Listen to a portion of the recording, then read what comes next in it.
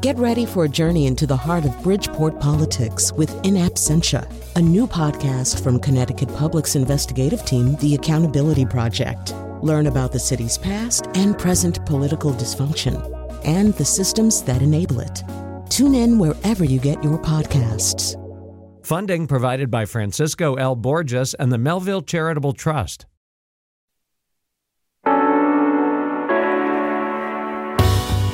This is Where We Live on Connecticut Public Radio. I'm Lucy Nalpathanchel, broadcasting remotely. How are you managing childcare lately? Beth Bai, Commissioner of Connecticut's Office of Early Childhood, says 7 out of 10 households need childcare in order for a parent to go to work. Coming up, we talk with her and find out how the state is handling a shortage of childcare slots. First, campaigning for political office isn't exactly kid-friendly. Caitlin Clarkson Pereira is a Fairfield Democrat who ran unsuccessfully for the Connecticut General Assembly in 2018. She made national news when she inquired about using funding from Connecticut's Voluntary Citizens Election Program to help pay for childcare for her young daughter. The State Elections Enforcement Commission, which oversees the program, denied the request. And last year, Clarkson Pereira filed a lawsuit challenging the SEEC's decision. Last month, a Superior Court judge sided with the former candidate. Producer Carmen Baskoff reached Caitlin Clarkson Pereira on Monday. She described what it was like to be on the campaign trail with a young child. For me, there were certainly times where I would have to bring my daughter along with me. And at this point, she was 3. And so I think in some ways, voters would see me at the door with a 3-year-old, and some were really excited. Some were definitely like, what is this woman doing on my front step with her daughter trying to run for office? But while it was an interesting experience for her, even at that age, one that she still speaks about over 2 years later, it definitely makes it more challenging to be out knocking doors, to be walking around, particularly in the heat, and, trying to have conversations with voters while you're holding your 3-year-old.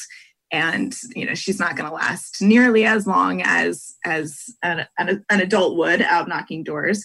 And she also, has things that she needs to do, like nap and diaper changes and all of those requirements for anyone of toddler age.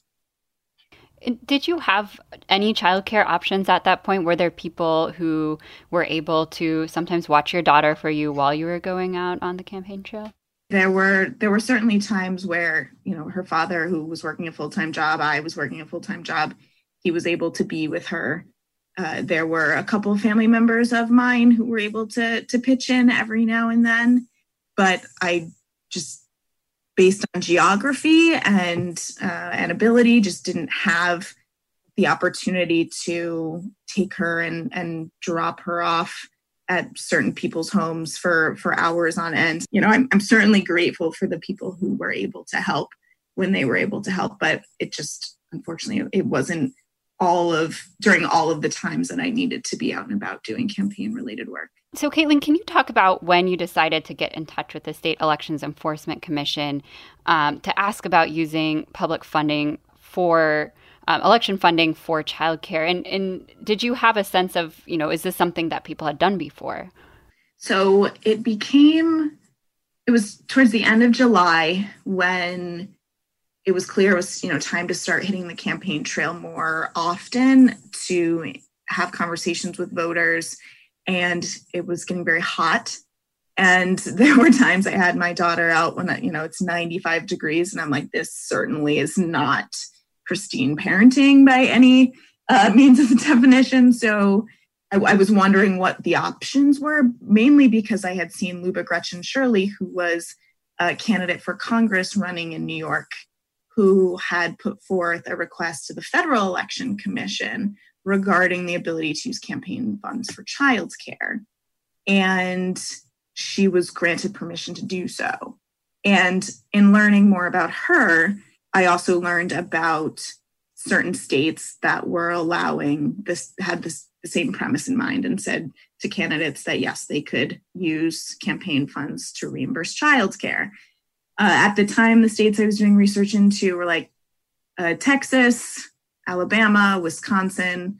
Louisiana had initially said no, but the candidate who put forth the question there decided to challenge that, and they ended up reversing it to a yes. So the conversations were happening at the state level, particularly after Luba won the case with the Federal Election Commission. And so here I am running in Connecticut, and I'm thinking, well, we're certainly more progressive than the state of Alabama. So I'm going to ask this question. And to be honest, when I submitted the request through email, there was never a thought in my mind that I would receive a no answer. And about a week went by between the time I sent the inquiry and the State Election Enforcement Commission responded to me. And when I got the no, I was stunned. And even before I finished reading their couple-page response, I knew that the no was not an acceptable answer. In 2018, with this blue wave, particularly of women running, and us wanting to have diverse candidates in the country and at the federal level running for office, what were we doing saying no to this? And so that's when the conversation started from the administrative standpoint. Okay, I received a no to this question. What happens next? And can you talk more about what you did next then? So I was very fortunate to have some amazing legal minds in my life, some attorneys who worked together on putting a petition, basically explaining why the no answer was not the right answer and why it needed to be changed. And so those conversations started happening literally within the hour of receiving the no response from SEEK. And we worked on that for a month and a half or so and received research from the State Elections Enforcement Commission, we asked for rulings they had done in the past. And there was one in the 70s that said that not only child's care was a legitimate expense, but dependent care. So if I had a sibling or a parent or somebody who I was responsible for taking care of, that needing somebody else to take care of them while I was out campaigning was a legitimate expense. And so in reading that and from the 70s and thinking like, oh my gosh, that was the 70s and it's 2018 and what is going on? The difference being that was before the Citizens Election Program was created. But again, the mission statement of the Citizens Election Program is to keep corruption out of campaign financing and again, to give more diverse candidates the opportunity to run. So it really makes perfect sense when parents say, hey, this is something that I need. I'm not going to be able to be the best candidate I can without access to these reimbursements. So that was submitted in October. It took the commission a couple of months to hear that, and that included an opportunity for public comment. And then in the springtime, in April, is when we got our official no response that they weren't going to change what they had initially told us. So that's when we were out of administrative options and we had to move forward with a lawsuit. So last month, a Superior Court judge ruled on this case in your favor, saying that a candidate should be able to use public financing for childcare services. Can you talk about what your reaction was to that ruling? Sure. So when my attorney called and he said, I have some good news, we won, I was just elated for sure. And also felt this immense amount of relief come over me because it had been over 2 years since I asked the initial question and received the no response. And so this was something that, it wasn't in the front of my mind every single day, but it certainly was at least in the back of my mind, even when things were quiet, because, every once in a while I'd have somebody reach out to me who was thinking about running for office and say to me, like, is this money going to be available for me to use for reimbursements? And I would say, I don't know the answer to that question, right? We went the entire 2019 election cycle in the state of Connecticut not knowing. And one of the governor's bills that he put forward unfortunately, before the 2020 legislative session was cut short by the coronavirus, one of the bills put forward was to make it available, to make child care reimbursements available for candidates through Citizens Election Program. So there were various points when things were looking up and things were positive, and then there there always seemed to be something that got in the way. And so for 2 years to have this going on behind the scenes and to know that it was a fight that I couldn't let up on, again, just a massive sense of relief washed over me. So as you mentioned, this was 2 years. You ran back in 2018. Ultimately, you did lose that election and you weren't ever able to use your public financing for childcare during your own campaign. But, this year now is an election year, and I'm wondering what you'd want to tell candidates running today who may have young children. So for candidates running in the state of Connecticut who have young children, please, knowing that this is available now and whatever calculations you were doing in your mind as to, when a spouse or a mother-in-law or the neighbor or whomever you might trust to be with your child here and there in this like hodgepodge mix of times, to know that if you want to hire a caregiver for your child for 4 hours on every Saturday from 10 to 2 so that you can go out and knock doors and that is your time to do that, this is what the ruling says that you can do. And so to me, I'm so excited to see this put into action. I'm not sure who the first candidate will be who will submit a request for reimbursement for childcare, but that is a really profound moment.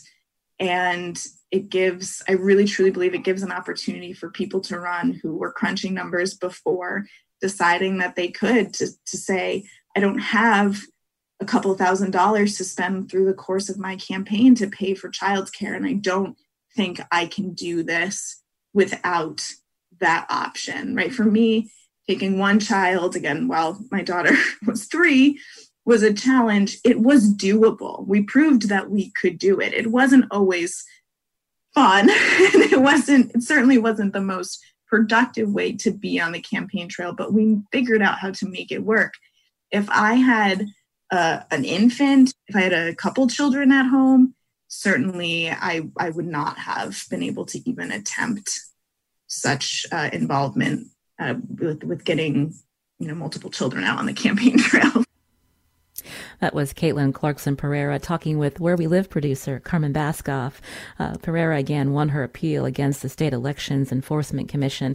Now, to be fully transparent, I wasn't able to record an interview with Caitlin because I had childcare issues. We'll be talking more about working parents and the struggle to find childcare. That's coming up. Now, back to this recent Superior Court ruling that states candidates running for office in Connecticut can use public campaign funds to reimburse childcare expenses as long as they're the, quote, direct result of campaign activity and properly documented by the campaign. Now, joining us now by phone to talk from the perspective of the State Elections Enforcement Commission is Shannon Clark-Keefe. She's legal program director for the State Elections Enforcement Commission. Shannon, welcome to the show. Hi, thank you for having me. So talk through from SEEC's perspective, when they got this inquiry from Clarkson Pereira, why the board ultimately ruled the way it did. Well, when we administer the program, we have to look to the program's rules and regulations. It's a clean elections program, and candidates go out and they raise a certain amount of money to demonstrate public support. The way the program works is they do all of their own fundraising, and most of that money comes in from constituents within their district that they'll be representing.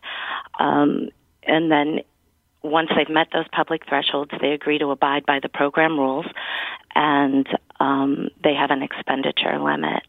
So for us, the question was how the regulations regarding the expenditure of public money came together and spoke to child care. We had, up until 2018, we had never been asked this question. The regs are much more strict for the spending of public money than they are for privately raised contributions. And it just wasn't entirely clear where within the regs this fit. And we went out to other public financing programs. We surveyed 10 of our sister programs. 3 were in the same boat that we were, or they had never been asked or answered the question. 2 did allow it, and 4 didn't. And the most telling for us was the 10th, which was the New York City program, the oldest and most successful public financing program in the nation. They had explicitly forbid it, and then the legislative body had looked at it and considered it at a series of hearings and come up with how they wanted it to work in Connecticut. So there, the child care absolutely is permitted. It's limited to children under 13 years of age. The amount of money that can be spent and the timing of when the money can be spent before the election, not after, is spelled out in the regulations. And so after looking at this and the policies behind the public financing programs, our commission just thought it made sense to ask the legislature how they wanted this to work. Many of the campaign expenditures in the program are allowed, but have guidelines as to how much is allowed or when it's allowed. And so our commission decided to ask the legislature how they wanted this particular expense to work. And at the same time, they made the ruling. They also proposed legislation with a series of options taken from the way that it works in different states and different clean elections programs for them to consider. So the SEEC didn't want to overstep its regulatory role. At the same time, you're proposing, or the commission's proposed, that legislation needs to happen in Connecticut to clarify this part of the law. Exactly. And so what happens now? Will the SEEC appeal this? Or because that is something that is potentially could happen. That's something that Lieutenant Governor Susan Bysiewicz had mentioned when this ruling came out, that the SEC could appeal the new ruling, and that's why the law needs to be clarified in our state. No, we're not appealing. Okay. Right now, the court stepped in and spoken in place of the legislature, and we're absolutely going to follow that. Candidates participating in the 2020 election will be able to spend on child care. There's room for the legislature to take further action if they want to. They could adopt the broader definition that we had proposed, which would have allowed for dependent care as well. Or they could adopt limits like the New York City legislative body did. So there's definitely room for them to speak, but as of right now, child care is permissible under the program. And that's an important point when we think about the success of the Citizens Election Program, Shannon. It's allowed more residents to have accessibility to run for public office, including more women and minorities. And so being able to use some of this public funding to pay for childcare when candidates have to canvass, when they're walking in neighborhoods for hours on end, meeting potential voters on the phone, trying to campaign, it is a necessary part of the process. Absolutely. And our commission's point of view was not whether it should be allowed, but how it should be allowed. Sometimes with government programs, it takes a little bit of time to work through the process for things. Can I ask, we are in another important election cycle. Are there other candidates that are coming forward and asking the commission to be able to use some public funding to pay for child care expenses? Not yet, but I'm sure there will be.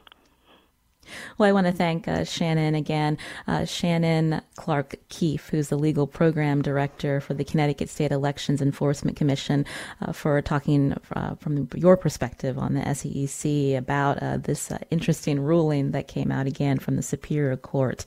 And you can join our conversation. You can find us on Facebook and Twitter at Where We Live. Shannon, thank you for your time today. We appreciate it. Thank you. Now, coming up, childcare is important, and there's not enough options for parents, especially in this pandemic. What are parents supposed to do? We'll talk to the Commissioner of the Office of Early Childhood, Beth Bye, after the break. We want to hear from you. You can join us, 888-720-9677. That's 888-720-WNPR. Or you can find us on Facebook and Twitter at Where We Live.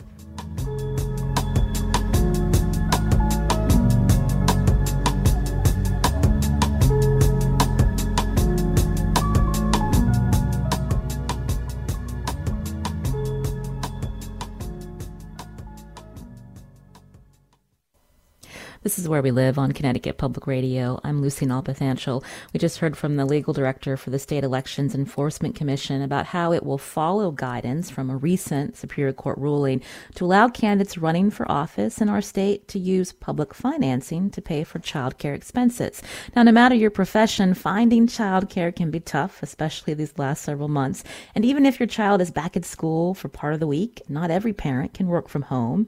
If you're working from home, how's it going managing your work and your child's remote school schedule? If you leave every day for your job, did you find it hard to find childcare? We want to hear from you. 888-720-9677. That's 888-720-WNPR. You can also share your comments on our Facebook page or on Twitter @Where We Live. Now, joining us now to talk about childcare in Connecticut is Beth Bai. She's Commissioner for the Office of Early Childhood. Again, Commissioner Bai, welcome back to the show. Hey, great to be here. Good morning, Lucy. Now, before we talk about the childcare crisis, you were a longtime lawmaker. I wanted to hear briefly your reaction to Clarkson Pereira's lawsuit, which will now help parents, both women and men, campaign. Yeah, I think it's sort of a metaphor for what women face in general sometimes. But I love the story because it shows her persistence paid off, and even though she's not going to benefit, others will. But it's sort of a no-brainer that childcare enables you to do a job you need to do, whether that's running for a campaign or working in childcare or doing your job. Now, we wanted to focus on the childcare crisis. You came on when the pandemic was at a stark point where there were a lot of people in the hospital. The shutdown of our state was very clear and definite, and there was a childcare crisis because some people still had to go to work. Beth, could you remind us during the spring the impact on both childcare providers and parents who were looking for care? Yeah, both sides are really impacted, Lucy. What happens in childcare is a lot of parents during the pandemic did pull their children, especially after schools closed, and then providers that were open were faced with a staggering drop in enrollment, even if they wanted to stay open. So many closed, and we had to have many strategies to keep enough open to support the frontline workers, and we were able to do that. But the impact on the childcare industry has been really difficult because 3/4 of programs rely entirely on parent fees to stay open. And so 3/4 of programs closed ultimately. And now we're up to about 53% of our pre-COVID supply since that time in Connecticut. But you can hear in that number that even as the economy reopens, childcare is not opening at the same pace, and there are some public health limits on number of children per classroom, et cetera. But it's interesting, there is a supply problem and a demand problem at the same time, and this is going on throughout the country. Did you say that we're at this point, we're only up to 50% of childcare providers that existed pre-COVID?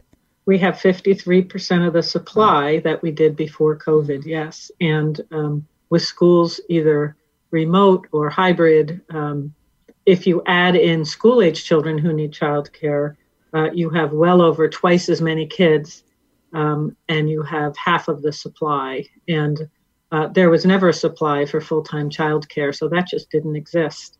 So you have programs under strains, families in need, and it's sort of difficult to match the two up. Now, I know the state helped find childcare for essential workers, like people who worked at hospitals and nursing homes. But I'm wondering, as you mentioned, schools have reopened, but many school districts are doing this hybrid model where there's kids in school for just part of the week. And so where is the need now, and how is the state responding, Commissioner? Yeah, it's a great question. Well, the need is everywhere because parents still need childcare. But again, on the supply side, so if you're a parent of a school-age child and you need childcare, and you look to a childcare provider, that's going to cost you $1,000 a month. So I know a number of programs have tried to open to meet the needs of school-age families, and they haven't gotten the enrollment because families don't have an extra $1,000 a month sitting around. So they're looking for other options. So the demand is not leading to supply. So there are a number of things that families are doing. I mean, this is really a community by community issue because the schedules differ by community. Some communities are fully open, some are partly open, and some go week by week.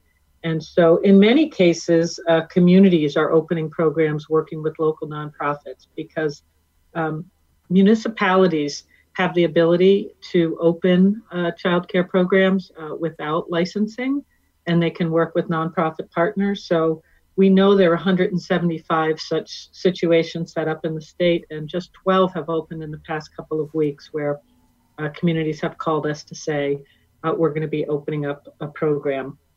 So the State Department of Ed and OEC, from the beginning of the pandemic through now, have been updating guidance for communities that are looking to set up specific childcare based on their school scheduling. And parents and school boards have been responding in some communities. Other communities have not responded. So there is that option. I know our office has been working with the statewide Parks and Rec agencies, and also I had a really thoughtful email from the After School Network saying, here's some other things the state could do to help.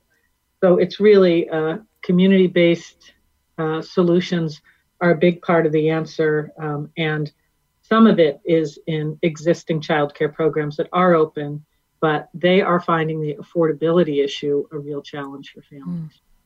You're hearing Beth Bai here on Where We Live. She's commissioner for the Office of Early Childhood. One of the agency's responsibilities is to license child care providers in our state, daycare centers, and we wanted to talk with her about the struggle to find child care for parents, especially during this pandemic. And despite schools reopening, there's still a need because of various school schedules that have kids in school for just part of the week. We want to hear how you're managing where you live. Again, the number 888-720-9677, or find us on Facebook and Twitter at Where We Live.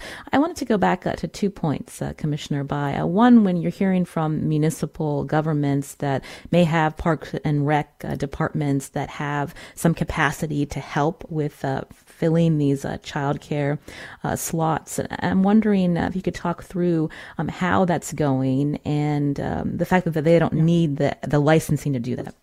Right. We have talked to many of them, and the ones that have opened, it's going really well because you have an organization overseeing it. So that works well. The other thing, we put out a memo just late yesterday clarifying that camps can reopen under their camp license and operate during the school year to help. And we have a number of camps that have already asked to do that. We have 12 that have opened, summer camps that are opening to help. And then parents can also call 211 Childcare and ask for childcare. And that will bring them both to family childcare settings, which are smaller, which is what some families are looking for, and to center-based care, either near their work or home on those days. And I should also mention, we've also allowed family childcare homes to take 3 additional school-age children all day on the hybrid days. So that's been working out as a good option for families. So we've really been encouraging communities to have forums to listen to families about what their particular needs are, because schools are the biggest provider of childcare in our country and our state and everywhere. They provide care and education. People trust teachers, they trust principals, they feel like their kids are safe at school, much like they do with childcare programs. So they have a sense of relief when they go to work. And a lot of that has been upended with the various school reopening schedules. But it seems like it's going pretty well with the schools reopening. And we really found that with childcare as they reopened. Once they got opened and they were back with the kids, and a lot of the fear reduced, if you will. So, we now have 2,092 programs open, which is a big increase from the low of about 1,300 during the pandemic. We're going to take a listener call in just a couple of minutes, but I wanted to ask you, in the lead up to schools trying to figure out what the reopening plan would be this year, Commissioner Bai, we heard from teachers, especially those protesting against fully reopening, holding signs saying that they weren't childcare. How did you respond to that sentiment? I will tell you, there's been a lot of work done over the past 3 years on the national level of building a power to the profession, where we were bringing together public school teachers and early childhood educators, and everyone agreed on a framework and a level of respect that we would have for each other and our different roles. And it was really difficult for early childhood providers when they heard those words, "We are not childcare," because it was as if childcare was less than. I understand what the teachers were saying is, don't prioritize us as childcare over our health. And I get that and I understand that. But there were a lot of childcare providers who were on the front lines since March who felt really offended by that sentiment. It's just an anxious time for everybody, Lucy. And I think we're all in this together. And I think, the vast majority of teachers and early childhood educators have tremendous respect for each other and work together collaboratively. But that sentiment was difficult. And we haven't even talked about how child care providers, when people rely on them, they are not well compensated for the work. Some don't even have health care, Commissioner Bai. Yeah, more than a third do not have health care, Lucy, and they've been on the front lines. And it's the lowest paid profession in our state. And again, they've been out there. We had some programs during the pandemic to send extra funding to programs to assure that providers were getting additional pay at that time. But, childcare has a lot of systemic issues, and low wages are a big part of it because, parents can only afford to pay so much. And as much as parents can pay, it does not lead to good wages for the teachers. So there's this tension there. And so we're really working as an agency with the Lamont administration to look at ways to reach the full cost of quality going forward as a state. You can join our conversation with Commissioner Beth Bai, 888-720-9677. We want to hear how you're managing to work and find childcare. Amanda's calling in from West Hartford. Amanda, you're on the show. My name is Amanda. I'm lucky enough to live in West Hartford, and my youngest daughter, attends an amazing public pre-K program through the public schools in West Hartford, and we have the Family Resource Center in our school, which is just an amazing resource and the most generous folks you could ever imagine. But we're supplementing for my older daughter with some of these hybrid school care programs that are being offered through West Hartford. But I'm noticing that all of the hybrid school programs that are being offered are starting at kindergarten, because that's considered school-based.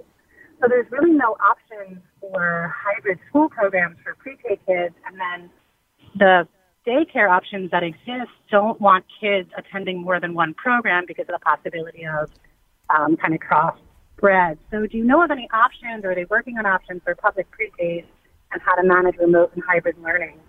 When some of the school-age programs designed to address really start at kindergarten, so kind of these, or we just have to give up our spots in these pre-K programs, and they're just phenomenal programs, right? That's kind of my question. So ideas and strategies for pre-K and preschool where private daycares aren't taking kids who are also in public school because of concerns about the virus. Yes, Amanda, you are so lucky to go to Charter Oak and have that Family Resource Center. That's what the best of early childhood going on over there. And you don't want to give up that spot. Amanda, I would suggest that you call 211 Child Care and see if there's family child care options in that neighborhood. And I believe there are some family child care options, because just today we've expanded their options of accepting school-age children full day, and they can also accept preschool children. And, they're a terrific option for families. You can also, if that doesn't work, feel free to reach out to my office, and we'll do our best to help you as well.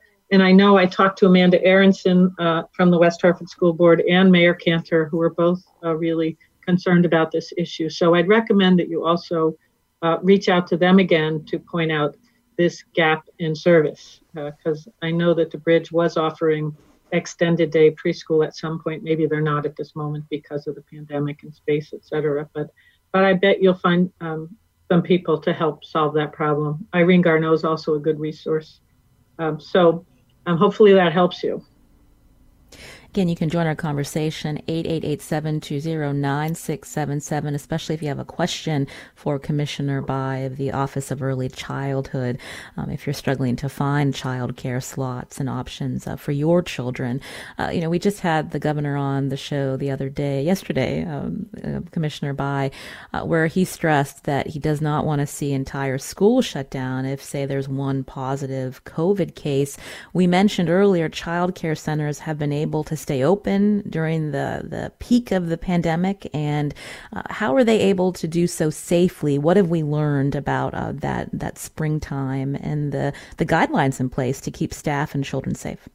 Yes, really great question, Lucy. And we've also met with the Superintendent's Association to fill them in on some of the strategies. We have a really comprehensive set of guidance related to, health screening with families before kids come in. And cohorting, making sure kids stay in their cohorts and staff stay in those cohorts, additional cleaning and hand washing, being outside as much as possible. And as of today, we've issued guidance around wearing masks, which is going on in most public preschools, but we're now asking child care programs to do, because we know that's another mitigation measure. As the CDC and Academy of Pediatrics issue these guidelines, we're following it. So since March, we've had up to 2,000 programs open, 1,500 to 2,000. We have a total of 79 cases. The vast majority are among staff and very often not traced back to the program, but still, there have been cases. When you have that many kids and that many programs, even with the positivity rate as so low, there have been 79 cases. It's way lower than it is in the general population because of the mitigation strategies. But mostly what's happened is one classroom closes and the rest of the programs open.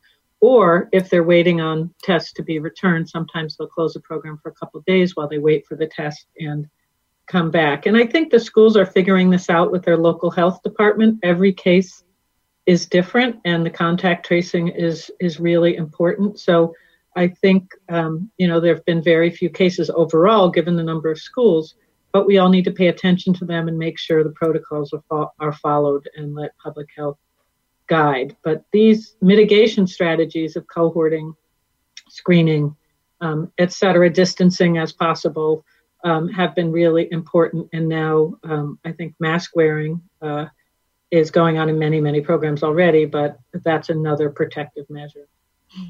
When we think about cohorts in these hybrid programs, Commissioner Bai, are you concerned that with many of these school districts starting with hybrid, so they have the cohorts for the school, but then they also need child care on the days that they're, the parents may not be able to stay home and help, and that starts up a whole nother cohort.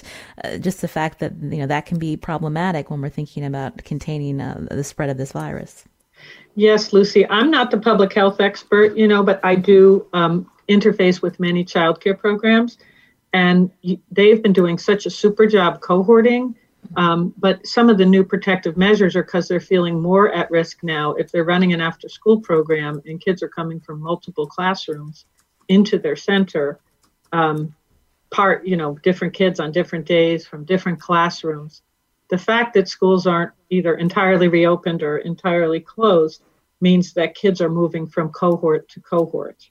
And so, there is some concern there. And, we all hope that schools will be back in session soon. But I think this is one of those things where everybody has a role to play. The schools, the child care programs, the families, in, working with kids around distancing and mask wearing and hand washing, et cetera. There's no perfect here, which we're all used to spending our lives eliminating risk. And, with COVID, even though the risks are low, around 1%, it's still out there, and we all have to treat this seriously and follow all the protocols. And we found that the early childhood providers have been doing a super job. I also want to add, without removing everything from the classroom, if you walk in your average preschool classroom right now, it looks like an average preschool classroom. It might not have as many rugs, and they might have tape on the table to make space for kids to eat, a space apart, etc. But there's still a lot of toys and activities, etc. As schools were opening, there were a lot of these questions, and we worked with superintendents to say, no, you can still have your kids need activities. They need to play. They need to read books, etc. So we need the classrooms to look like early childhood classrooms because, play is the work of children and they need things to play with. They just need to be cleaned more often. This is Where We Live on Connecticut Public Radio. I'm Lucy Nalpathanchel. My guest, Beth Bai, Commissioner for the Office of Early Childhood. We'll continue talking with her after the break. We'll take your calls to 888-720-WNPR or find us on Facebook and Twitter at Where We Live.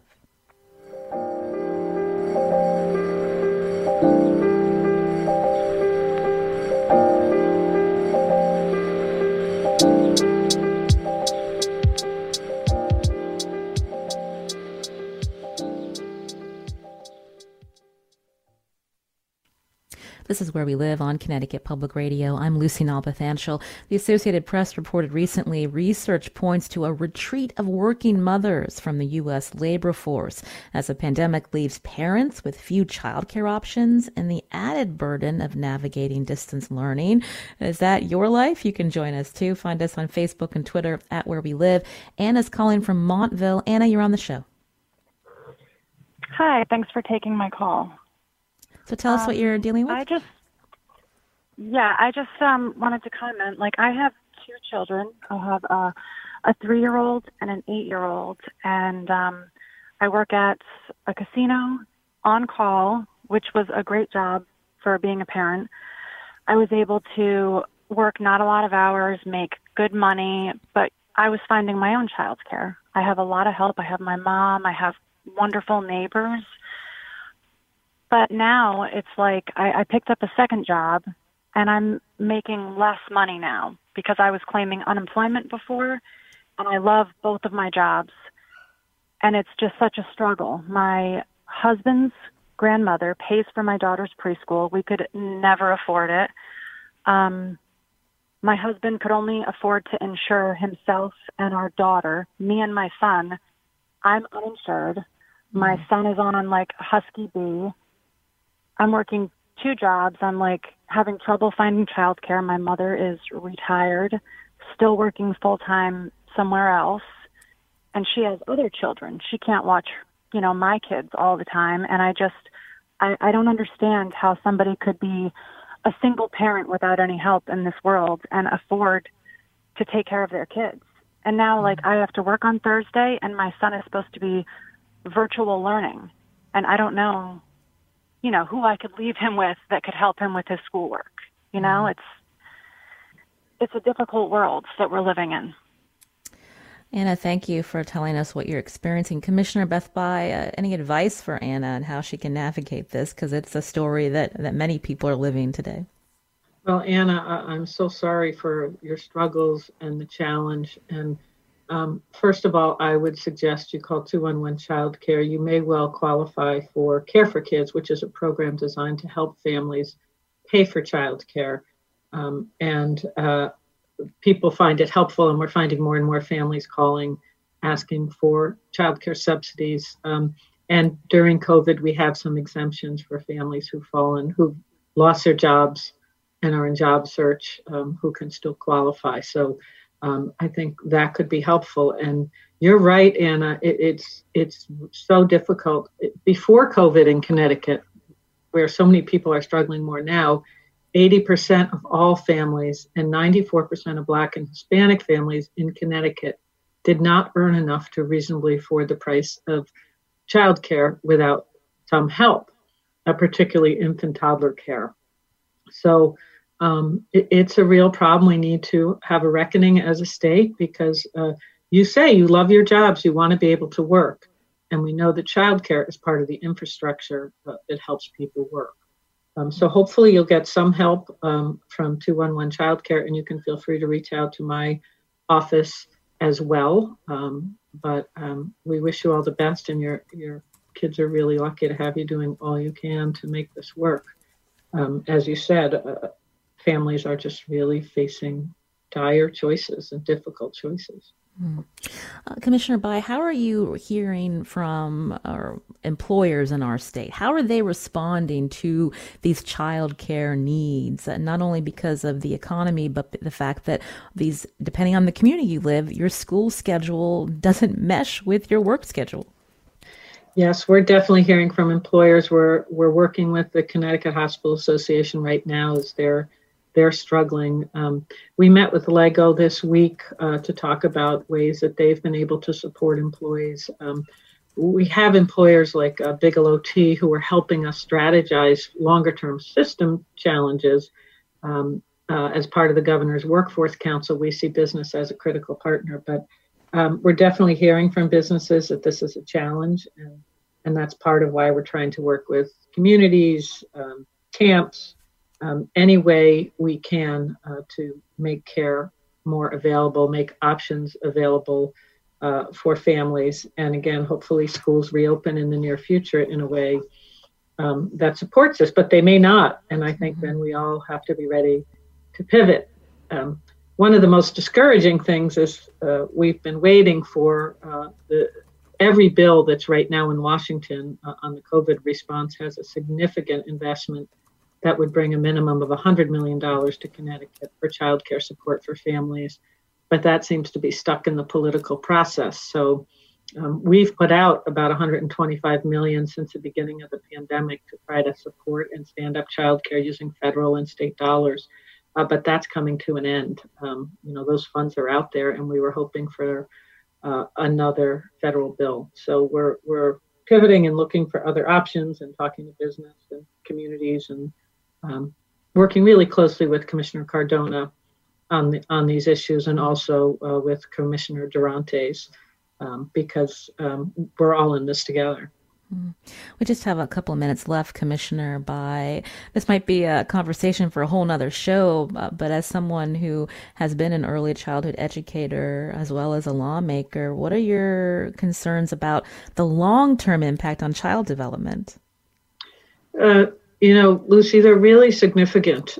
Kids rely on structure and routine to build their brain architecture. And this pandemic has thrown structure and routine up in the air, I'm sure, as you know, as a parent. And also parents rely on trusted individuals, childcare providers, teachers, to support them and give them a break from caregiving. Some of that has been disrupted as well, those supports that families rely on. So there are significant worries about the impact of this on children. I mean, the first 5 years, the brain is growing at a faster pace and making connections more than any other part of life.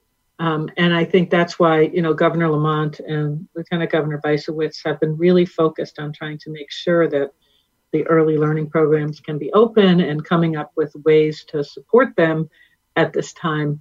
But it's a really challenging time for children's brain development.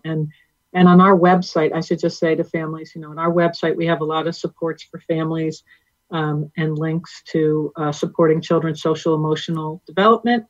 And as programs reopen, we're putting out more training and professional development around that social emotional health, because it's set everyone off their footing, parents and children alike. And we all need to look for ways to support both programs and families to support that critical stage of development.